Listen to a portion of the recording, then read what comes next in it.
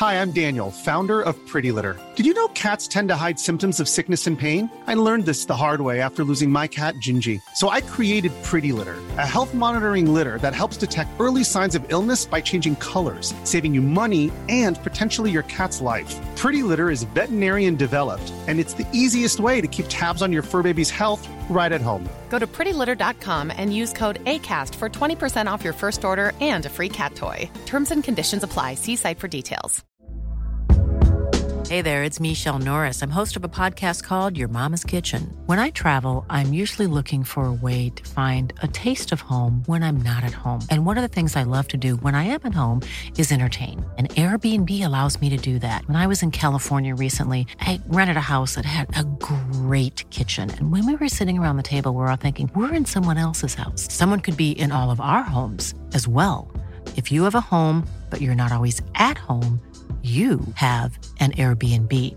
Your home might be worth more than you think. Find out how much at airbnb.com/host. Hey, it's Ryan Reynolds, and I'm here with Keith, co-star of my upcoming film, If, only in theaters May 17th. Do you want to tell people the big news? All right, I'll do it. Sign up now and you'll get unlimited for $15 a month and 6 months of Paramount Plus Essential Plan on us. MintMobile.com/switch. Upfront payment of $45 equivalent to $15 per month. Unlimited over 40 gigabytes per month. Face lower speeds. Videos at 480p. Active Mint customers by 531.24 get 6 months of Paramount Plus Essential Plan. Auto renews after 6 months. Offer ends May 31st, 2024. Separate Paramount Plus registration required. Terms and conditions apply if rated PG.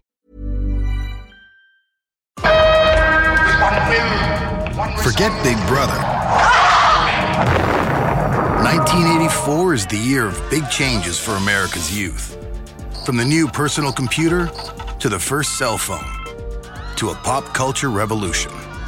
It was kind of the preppy time, swinging into new wave, and it's like when Flock of Seagulls was out and Duran Duran. It's great to be part of the newly coined MTV generation. Young. It's a brand new year. I'm 16. And footloose. Let's dance! No place is that more true than across the bay from San Francisco. Orinda is a very affluent community. Orinda in the 80s, the more you had, the better. And if you're from Orinda, California, you've got it made. It's the kind of place where kids grow up feeling completely safe. A lot of stay-at-home moms, while the dads went off to work in San Francisco at some sort of white-collar job. It was like there was no place else in the world. Like we were the center of the universe. Aren't we all lucky to be here? No one's enjoying the teenage lifestyle in Orinda more than Kirsten Costas. She was 15 years old. She was pretty. She had a lot of friends. She was very athletic. She was on the varsity swim team. She played soccer. She played baseball. She was one of the kind of kids that everybody else in high school gravitates to. She was super cute. She had cute hair, cute clothes. She had kind of a naturally tan skin. She always looked like she'd been out in the sun. Kirsten's just ended her sophomore year at Miramonte High School on a high note. She was elected to become the cheerleader the following year. She was a very popular girl. Miramonte High School was a competitive place. These were kids who were the sons and daughters of very successful parents. They wanted to replicate their parents' successes. They worked hard in school. Kirsten is no different. Her dad, Arthur, was an executive with the 3M company in San Francisco, and her mother, Barrett, was a homemaker, and she worked part-time at a local community center as well. And Kirsten was the perfect daughter. Kirsten's family enjoys all the privilege and prestige that comes of living in Orinda. Your whole identity was being wrapped around what club you belonged to and where you were in the social status. You remember that Madonna song, "We're living in a material world and I am a material girl"? That was a larger culture, right? That we were all trying to fit into. Kirsten is headed to the top of the material world of high school, along with some of her friends. There was this huge group of girls with flowing hair and cute outfits, and that group was the core, the most popular. The clique includes Kirsten's close confidant, Ashley Mayfield, fellow swim team member Lauren Shea, and even though she didn't make cheerleading this year, Bernadette Proddy makes the popularity cut. I think Bernadette and Kirsten And a lot of those other girls grew up together. All blonde, all in proper uniform. It was Izod, and people flipped their collars and wore the little alligator and topsiders. It was important to look a certain way because if you didn't, people didn't accept you. Kirsten, Ashley, Lauren, Bernadette. They were who you wanted to impress. The cool kids ran the school. They could decide if you were liked or if you weren't liked. They could make you feel bad or they could make you feel good. One Valentine's Day, I bought a whole bunch of lollipops and gave them to some of the girls. And I remember very distinctly a young woman taking it, looking at me and going, whatever, and just throwing it in the trash can right in front of me. Like, I feel like I learned how to feel insecure about myself in high school. But to Kirsten and her friends, it all seems to come naturally. And in their sophomore year, they hit another milestone on the road to success with an invitation to join a highly selective club, the Bobolinks, better known as the Bobbies. The Bobolinks was almost like a high school sorority. It was very snobbish, very elite organization. They were picked because they tended to come from the most affluent families. You know, the stars of the school, the most popular kids. One boy said about the Bobbies, it's a socialite group. If you don't fit the socialite model, you're not asked to join. The majority of the girls are pretty stuck up. The Bobbies raise money for charity, but it's the members' wealth that makes them stand out. It was whatever car you drove, how you dressed, how much money your dad made. Everything was pretty materialistic. When you belonged to the Bobbies, you were part of the in crowd. Before the end of the school year, the Bobbies initiate their latest recruits, including Kirsten and her friends Lauren Shea and Bernadette Prati. All these girls were recruited, I guess, as sophomores, and they would start in their junior year. That invitation is just step one. Now the recruits are put to the real test. They had some kind of unusual initiation rites. The kids were asked to rub mayonnaise or eggs into their hair and put on their mother's oldest, ugliest clothes and then go out, to the closest stoplight and try to sell kisses for a dime. If Kirsten and her friends pass the test, they'll be Bobbies. And come September, they'll rule the school. But for the new Bobolinks, the activities begin almost 2 weeks into summer vacation, when calls go out for a surprise event. Kirsten's mother got a call inviting her to a dinner for the initiation of the Bobolinks. And apparently similar calls were made to several other girls who had been invited to the Bobbies. Kirsten's mom, Barrett Costas, takes it all down. Someone will pick Kirsten up on Saturday. It will be a day the Costas family never forgets. It's a quiet summer evening on Orchard Street in Orinda. Arthur Hillman is relaxing at home. Here, the aerial cries of winged beauty cut across the plain. Cries announcing the migration to their ancestral breeding grounds. Until he hears something bone-chilling. He looks out to see a horrifying sight. It's his neighbor, Kirsten Costas. Arthur came out and saw this girl who he knew very badly injured and tried to assist her. She has multiple stab wounds. He can't stop the bleeding. Arthur Hillman is holding on to her. She's seriously injured. He sees a Volvo pull away. Could that be her assailant? Kirsten is too far gone to answer. Kirsten, who was bleeding profusely, she couldn't speak. She was dying. Kirsten Costas could be heard screaming for help on a driveway across from her Orinda home. When the news spread that those screams came just before her death, friends and neighbors were shocked. Who would brutally stab this young girl in the spring of her life? Was this a random act or something more sinister?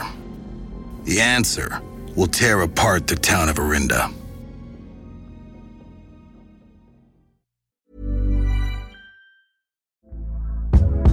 Hey there, it's Michelle Norris. I'm host of a podcast called Your Mama's Kitchen. When I travel, I'm usually looking for a way to find a taste of home when I'm not at home. And one of the things I love to do when I am at home is entertain. And Airbnb allows me to do that. When I was in California recently, I rented a house that had a great kitchen. And when we were sitting around the table, we're all thinking, we're in someone else's house. Someone could be in all of our homes as well.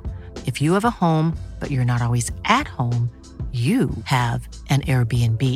Your home might be worth more than you think. Find out how much at airbnb.com/host. Hiring for your small business? If you're not looking for professionals on LinkedIn, you're looking in the wrong place. That's like looking for your car keys in a fish tank. LinkedIn helps you hire professionals you can't find anywhere else, even those who aren't actively searching for a new job but might be open to the perfect role. In a given month, over 70% of LinkedIn users don't even visit other leading job sites. So start looking in the right place. With LinkedIn, you can hire professionals like a professional. Post your free job on linkedin.com/people today. Burrow is a furniture company known for timeless design and thoughtful construction, and free shipping, and that extends to their outdoor collection. Their outdoor furniture is built to withstand the elements, featuring rust-proof stainless steel hardware, weather-ready teak, and quick-dry foam cushions. For Memorial Day, get 15% off your Burrow purchase at burrow.com/ACAST and up to 25% off outdoor. That's up to 25% off outdoor furniture at burrow.com/ACAST. Hey, it's Janice from Warner Brothers Discovery. Have you ever heard the expression, perfect is the enemy of good? I think about that a lot, especially when it comes to my body and health, because perfect does not exist. It's a total trap. Noom isn't into this perfection thing either. Its unique approach is tailored to each person's psychology and biology. From coaching to recipes, Noom's app provides personalized information to help you on your journey, no one else's journey. I also think it's great that Noom doesn't restrict what you can eat, and it doesn't shame you for treating yourself. And treat yourself you should. What's more, Noom's approach is grounded in science. They've even published more than 30 peer-reviewed scientific articles about how they work. To date, Noom has helped more than 5.2 million people lose weight by helping them build new habits for a healthier lifestyle. So why not give it a try? Stay focused on what's important to you with Noom's psychology and biology-based approach. Sign up for your trial today at Noom.com. That's Noom.com. And check out Noom's first ever cookbook, The Noom Kitchen, for 100 healthy and delicious recipes to promote better living. Available to buy now wherever books are sold. The wealthy enclave of Orinda, California in 1984 was isolated from crime and violence. Until now. Somebody had snuffed out the life of this beautiful young girl. Steps away from her home, 15-year-old Kirsten Costas has been savagely stabbed on her neighbor's front lawn. As Arthur Hillman held the dying girl, his son called 911. 911, what's your emergency? A girl, my neighbor. She's bleeding. Please hurry. Kirsten's parents come home to police lights and sirens. They're with Kirsten in the hospital when she dies. The Costases were in a complete shock. It was just tragic for them beyond mention. I can't even imagine the feelings they went through. Law enforcement swarms the crime scene, gathering evidence and searching for a murder weapon. As a sheriff, I was notified and assigned our homicide investigators to work on it immediately. They start interviewing the witnesses in depth and trying to get as much information as quickly as they possibly can. Arthur Hillman is the neighbor who found Kirsten bloody and screaming for help. He didn't see the assailant, but he spotted a car leaving the scene. He is going to be the most important witness at that particular time.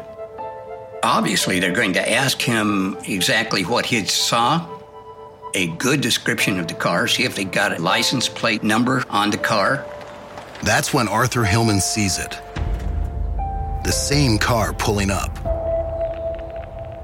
We have a suspicious vehicle that's arrived at the scene? Police want to talk to the driver. He introduces himself as Alex Arnold. Alex Arnold was a gentleman who lived in Moraga, which is an adjacent community to Orinda. I'm sure it crossed a number of people's mind, was this guy involved? Police question Arnold, and he's got an incredible story to tell. He was home on that particular Saturday night, and he heard a knock on his door. He opened the door. He was looking at this girl who looked very upset, very scared. He said, "Do you need any help?" And she said, "Yeah." It's Kirsten Costas. She tells Arnold she'd been out with a friend, but now she just wants to get away from her. Kirsten said that her friend had gotten weird, and she asked to use the phone, tried to call her parents. When they don't answer, Arnold says he offered to drive Kirsten to Orinda in his Volvo. She said, "I need a ride home," and he agreed to do that. But Arnold tells police something was off. He said that as he backed out of his driveway, he noticed a battered Ford Pinto, and it started following them. Arnold tells the police he asked Kirsten who it was. She told him not to worry about it. The Pinto tailed them all the way to Orinda. When Arnold pulled up to Kirsten's house, her parents still weren't home. So Kirsten walked up to the neighbor's house and was going to ask them to take her in. That's when Arnold saw the driver of the Pinto run towards Kirsten. He described a teenage girl. She approached Kirsten, and Kirsten started yelling at her to go away, "You're weird." And that's when she went up to her, then began stabbing her. And then girl got in her Ford and drove somewhere. Arnold tells the police the reason he left so quickly was to pursue the attacker. It was like a scene out of a horror movie. Tried to follow her for a while, but apparently lost her. So he decided that he needed to go back and try to assist Kirsten. It's a fantastic tale. Police are skeptical. One of the first things that the homicide investigators would look at is this a witness or is this a suspect? That was key. It's going to be a long night for the investigators. At 2 a.m., they interview her grief-stricken parents. Her mother said she'd got a call inviting Kirsten to a dinner for the initiation of the bobolinks. But it's real important that she doesn't tell anybody. It's a big surprise. But when investigators call other members of the Bobbies, they get a shock. There was no dinner for the Bobbies that night. The call was a phony. The cops believe that whoever made that call set Kirsten up. The call inviting Kirsten to the initiation dinner came from a female. Could I leave a message? And she knew enough about Kirsten to use the Bobbies as a lure. The Bobbies are having... Police need to find whoever made that call. In the days before computerized switchboards, tracing it is not an option. Meanwhile, they've cleared Alex Arnold. There was a bunch of friends at his house. He was playing bridge or some sort of card game that night, so he had people there who could corroborate his story. Now he's investigators' only eyewitness. He gave a description of the suspect, a chunky girl with stringy blonde hair, driving a beat-up yellow or mustard-colored Pinto. A blonde girl in a California town. That doesn't narrow their list of suspects by much, or answer their primary question. Who picked her up that night? Kirsten and her friend. Where did they go? What did they do that night? Our homicide investigators immediately start talking to as many people as they possibly could. Police have one solid lead, the Ford Pinto. He saw the description of the car but didn't have a license plate. They have to call or visit every vehicle on the list so that they can check them off and say, yes, that is a possibility, or no, it isn't. They'd found out there were like 500 of them or something in the area. It was crazy. Orinda woke up to tragedy today. The morning after the murder, the news breaks. Kirsten Costas could be heard screaming for help on a driveway across from her Orinda home. When the news spread that those screams came just before her death, friends and neighbors were shocked. And it just doesn't seem like it would happen to us. It seems like it happened to somebody else. Journalist Jack Cheevers covered the case for the Oakland Tribune. It was a sensational crime in a place where those kind of crimes just never happen. People in Orinda are terrified. There's a killer loose out there. In the Orinda community, they know one thing. It couldn't be one of them. Principal Bran Yaich says it's unlikely the clean-cut girl had any double life that would get her in trouble. Was seen with those kids in school who were generally thought of as being the top kids in school. The person who had done it must have been someone outside the school. But investigators are looking closer to home. Police interviewed about 100 girls at Miramonte. They start with the girls believed to be in her inner circle. One by one, they ask about their whereabouts during the murder and look for any motive. Bernadette didn't make cheerleading. Was she jealous? Ashley and Kirsten would crank call less popular kids. Did something happen? Did Lauren and Kirsten fight about swim team? Lauren says no. But another Bobby has her own theory. Karen Boris actually said that Kirsten had been attacked because she symbolized the entire community and all the things it stood for. Could a classmate alienated by the popular girls be behind this? I absolutely think that there was jealousy around the Bobbies. I mean, why wouldn't there be? High school is a breeding ground for insecurity. 1 week later, police have few leads. It takes so much time and so much work. They're looking for anything that they might have missed the first time. They developed a number of quote-unquote suspects, many of which they polygraphed. None of the leads pan out. But as the police dig deeper, some girls present a different picture of the popular cheerleader.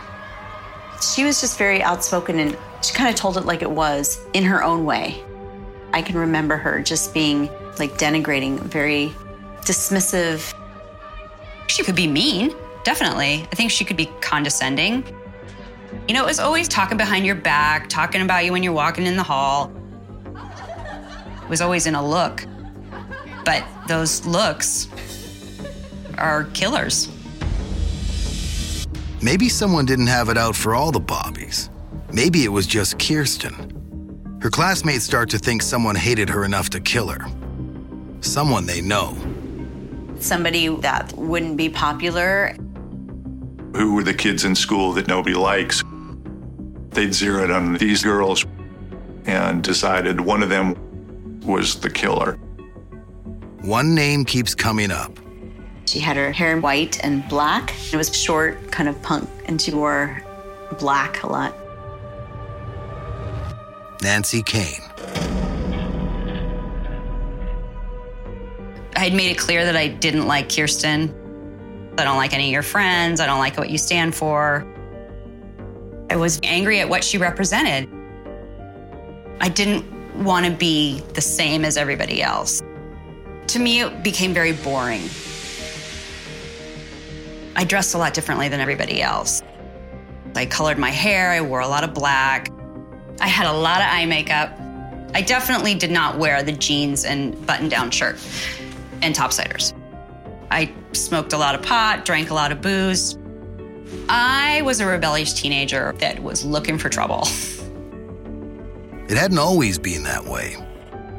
Freshman year, I was actually, a big part of that popular crowd.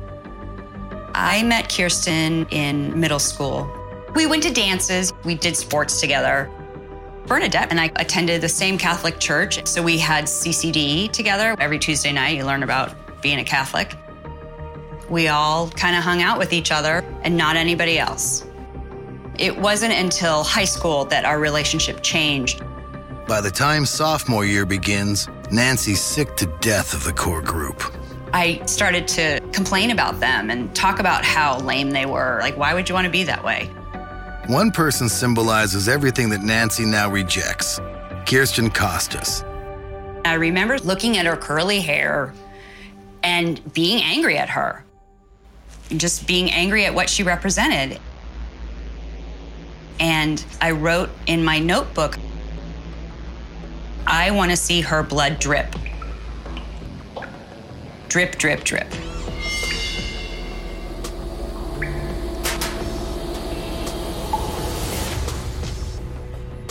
Police have picked up on the community chatter. Nancy, mind if we ask you a few questions?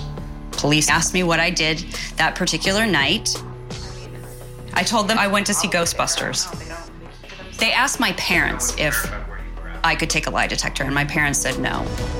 There's no reason for me to.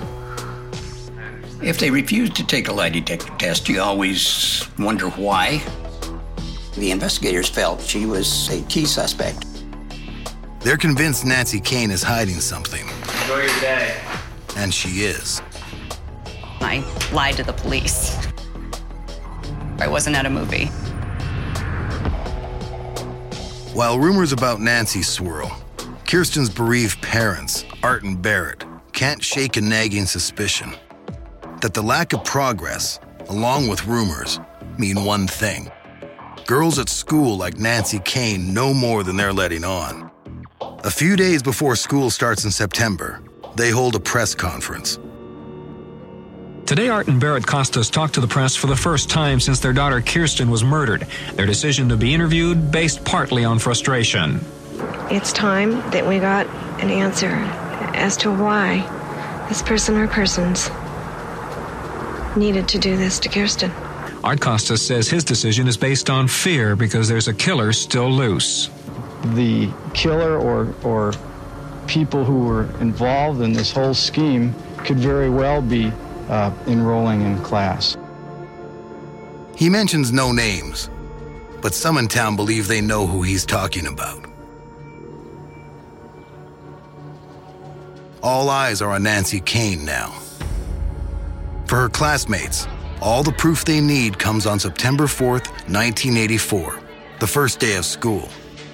Nancy isn't there. Yeah, it was obvious. She must be guilty. What the community doesn't know is that the police have already gotten a confession from Nancy Kane. But it's not about the murder. I went back to the police and said, wait a minute, I didn't tell you the truth. It wasn't at a movie. Nancy lied so her parents wouldn't find out where she was that night. I had been with my current boyfriend at his house, and we were just hanging out. Police are stunned by her twisted teenage logic. But sure enough, her story checks out. Nancy is cleared. The only thing I was ever guilty of was being different. The investigation has hit another wall. At this point, they had sorted through about 1,000 leads. They interviewed about 300 witnesses. Nothing really panned out. Sheriff Rainey has no choice but to reach out for help. From the FBI. Bob Gast is assigned to tackle the case. I was special agent in charge of the San Francisco office of the FBI. Sheriff Rainey called me and said, can you give us a hand on this thing? I said, sure, we'll do what we can. Agent Gast has an idea. A crime-solving method that's just gaining traction in the 1980s. I decided to ask our crime unit at Quantico to do a criminal profile of the case. That was a fairly new phenomenon in the early 80s, this concept of psychological profiling. The FBI developed the profiles by having their agents actually go into prisons and interview convicted killers about their childhood, their personality. The weapon used is always very important because use of a knife indicates a great deal of anger. And it's quite a bit different from a psychological standpoint than shooting somebody. So that tells them something.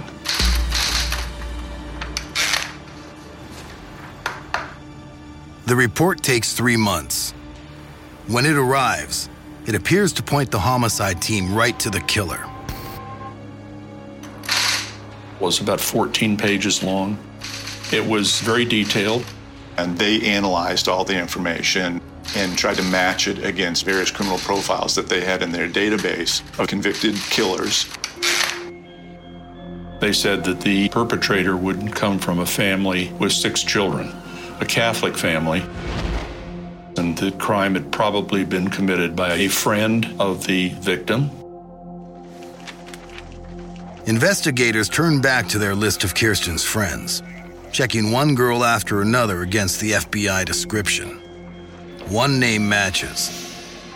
They all said, "This is Bernadette Prouty." Bernadette Prouty is a typical high school kid. She's 15 years old. She comes from a large family, upper middle class home. Their house is near the Orinda Country Club. Her dad is an engineer. Both of her parents were religious. To Orinda, the FBI's interest in Prouty makes no sense. I know that Bernadette would never do that. Bernadette and Kirsten were friends. They both went to the same school. They were the same age, so they were in the same class. They were both being recruited into the Bobbies. Bernadette fit in. She was smart and kind, mild-mannered, and non-threatening. She went to the funeral and went back to Marimani and stayed in the Bobbies and mourned along with all the other kids that were mourning. The police have their own doubts. Bernadette has been the model of cooperation with investigators. She never showed any emotion. She was cool and collected. And she has a solid alibi. At the time of the murder, she was babysitting. She even passed a lie detector test. The investigators felt in talking to her that this is a young woman who's straightforward about her answers to the questions. She came across as truthful. They dismissed her as a suspect. But there's no denying the FBI profile points to her. The police have to take a closer look. And when they visit the Prouty home, they find a surprise in the garage. The family had a car that matched the description. A yellow Pinto. But there's a hitch. The fact of the matter was, she never drove the Pinto. I don't think she had a driver's license. Based on Bernadette's cooperation and her polygraph results, the investigators hadn't yet bothered to confirm her alibi. But now they check and get a shock. The family she claimed to be babysitting for hadn't actually used her services for a year.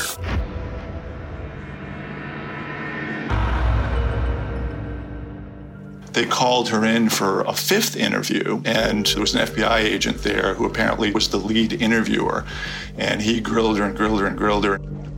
Bernadette may have lied about her alibi, but the police don't have any physical evidence tying her to the murder, and they have no motive. To prove she did it, they'll need a confession. This was a horrible, bloody crime, and they thought the kid would break down and cry and show some kind of emotional reaction. She was cool and collected. Then she's shown the FBI profile. Take a look inside. He said, yeah, this profile really fits you. And she said, well, do you think I did it? And he said, yeah, I think you did. Bernadette denies it. Sounds like me, but They grilled her and grilled her and grilled her, and she maintained her innocence. No. There were no admissions. I wanted to be her friend. They had sort of come to a dead end. But a couple days later, Bernadette wrote a letter to her parents, and she told her mom, I just wrote you a letter. I want you to read it for 30 minutes. And then she left the house. And her mom set a timer and read it exactly 30 minutes later and was horrified. It says, the FBI man thinks I did it. And he is right. Her parents immediately drove her to the sheriff's department in Martinez, and she finally did confess. And she finally showed some emotion. She finally broke down and cried at that point. Bernadette Proddy is charged with first-degree murder. The wait is now over for the parents of this girl. Today, Art and Barrett Costas said they were relieved. The sheriff's department had finally arrested someone for the murder of their 15-year-old daughter. It feels like 1,000 pounds of frustrations have been eliminated from us. Orinda and the high school Bobolinks Club are still struggling to understand. When we found out it was Bernadette, there was just a lot of shock. There was a lot of shock. Bernadette was just a regular student in school, and there was nothing in her behavior that would have led anybody during those 6 months to think that she might have done it. 3 months later, the trial begins. Many felt it had classic story material. Murder and justice with adolescent passions and feelings and pressures. And it deals with the community, how a community responded. Now that community will confront the unthinkable question: whether one of their own could be guilty of murder, and why. In an overflowing Contra Costa County courtroom, the parents of Kirsten Costas are forced to listen again to the details of their daughter's death. Bernadette admitted to police she's the one who lured Kirsten out of the house with that phone call. The fake invitation to a dinner for the Bobbies. Yeah, but it's real important that she doesn't tell anybody. It's a big surprise. On the night of the murder, Bernadette Proddy picked up Kirsten at her house, and they drove one town over from Orinda, and they sat there talking. The details of that conversation emerged from the shocking confession Bernadette made to police. Because she's a minor, the recordings are barred from the media, but reporter Jack Cheevers transcribed them. When her tape was played in the courtroom, there was a hush that fell over the people there. I had a lot of inferiority feelings and really bad feelings about myself. Bernadette was part of the popular clique, but she didn't see it, and her self-esteem was riding on Kirsten's approval. I just thought, it would be okay if we were friends. I lost for cheerleader and I didn't get on the yearbook staff. All that stuff, she just seemed to sort of represent it, like losing at things or looks or money or popularity or things that are stupid. Bernadette says soon after she picked Kirsten up, they got into an argument. Kirsten jumped out of the car and said, "You're really weird. I'm out of here." That's when Kirsten knocked on Alex Arnold's door to ask for help. When Kirsten got that ride home with him, Bernadette panicked and followed. I was afraid she was going to tell everybody I was really weird. I thought, oh my God, everything's gone wrong. She's going to tell everybody. Bernadette desperately needed to head Kirsten off, and she came prepared for a confrontation.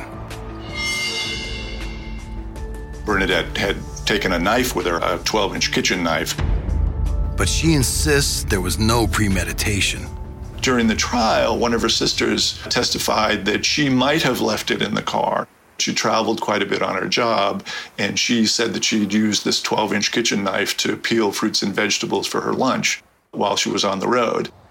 I just got out of the car and she started telling me to go away. And I just got angry and I did it. I didn't know what I was doing, really.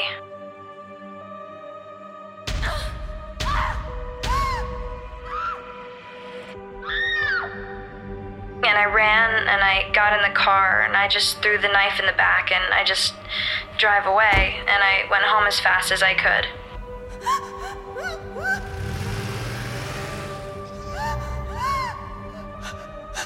I remember that her entire family was crying. Her parents, her 3 sisters, her brother, and her, all of them were in tears. Nobody else from Orinda in the courtroom was showing any kind of emotion like that. Clearly, there was a lot of anger and resentment and hostility toward her in that courtroom that day. After 3 days of testimony, the judge finds Bernadette Proddy guilty of second-degree murder. So she was 16 at the time. The maximum sentence was 9 years. She actually served just a little more than 7 years. In 1994, 10 years after Kirsten's murder, her story became the basis of a made-for-TV movie called Death of a Cheerleader. I look back now and I just think, what? How did that all happen? You know, it's crazy. One girl died, one girl went to jail for 7 years. In the 1980s, in a town like Orinda, teenagers would give anything to fit in. Kirsten Costas gave her life.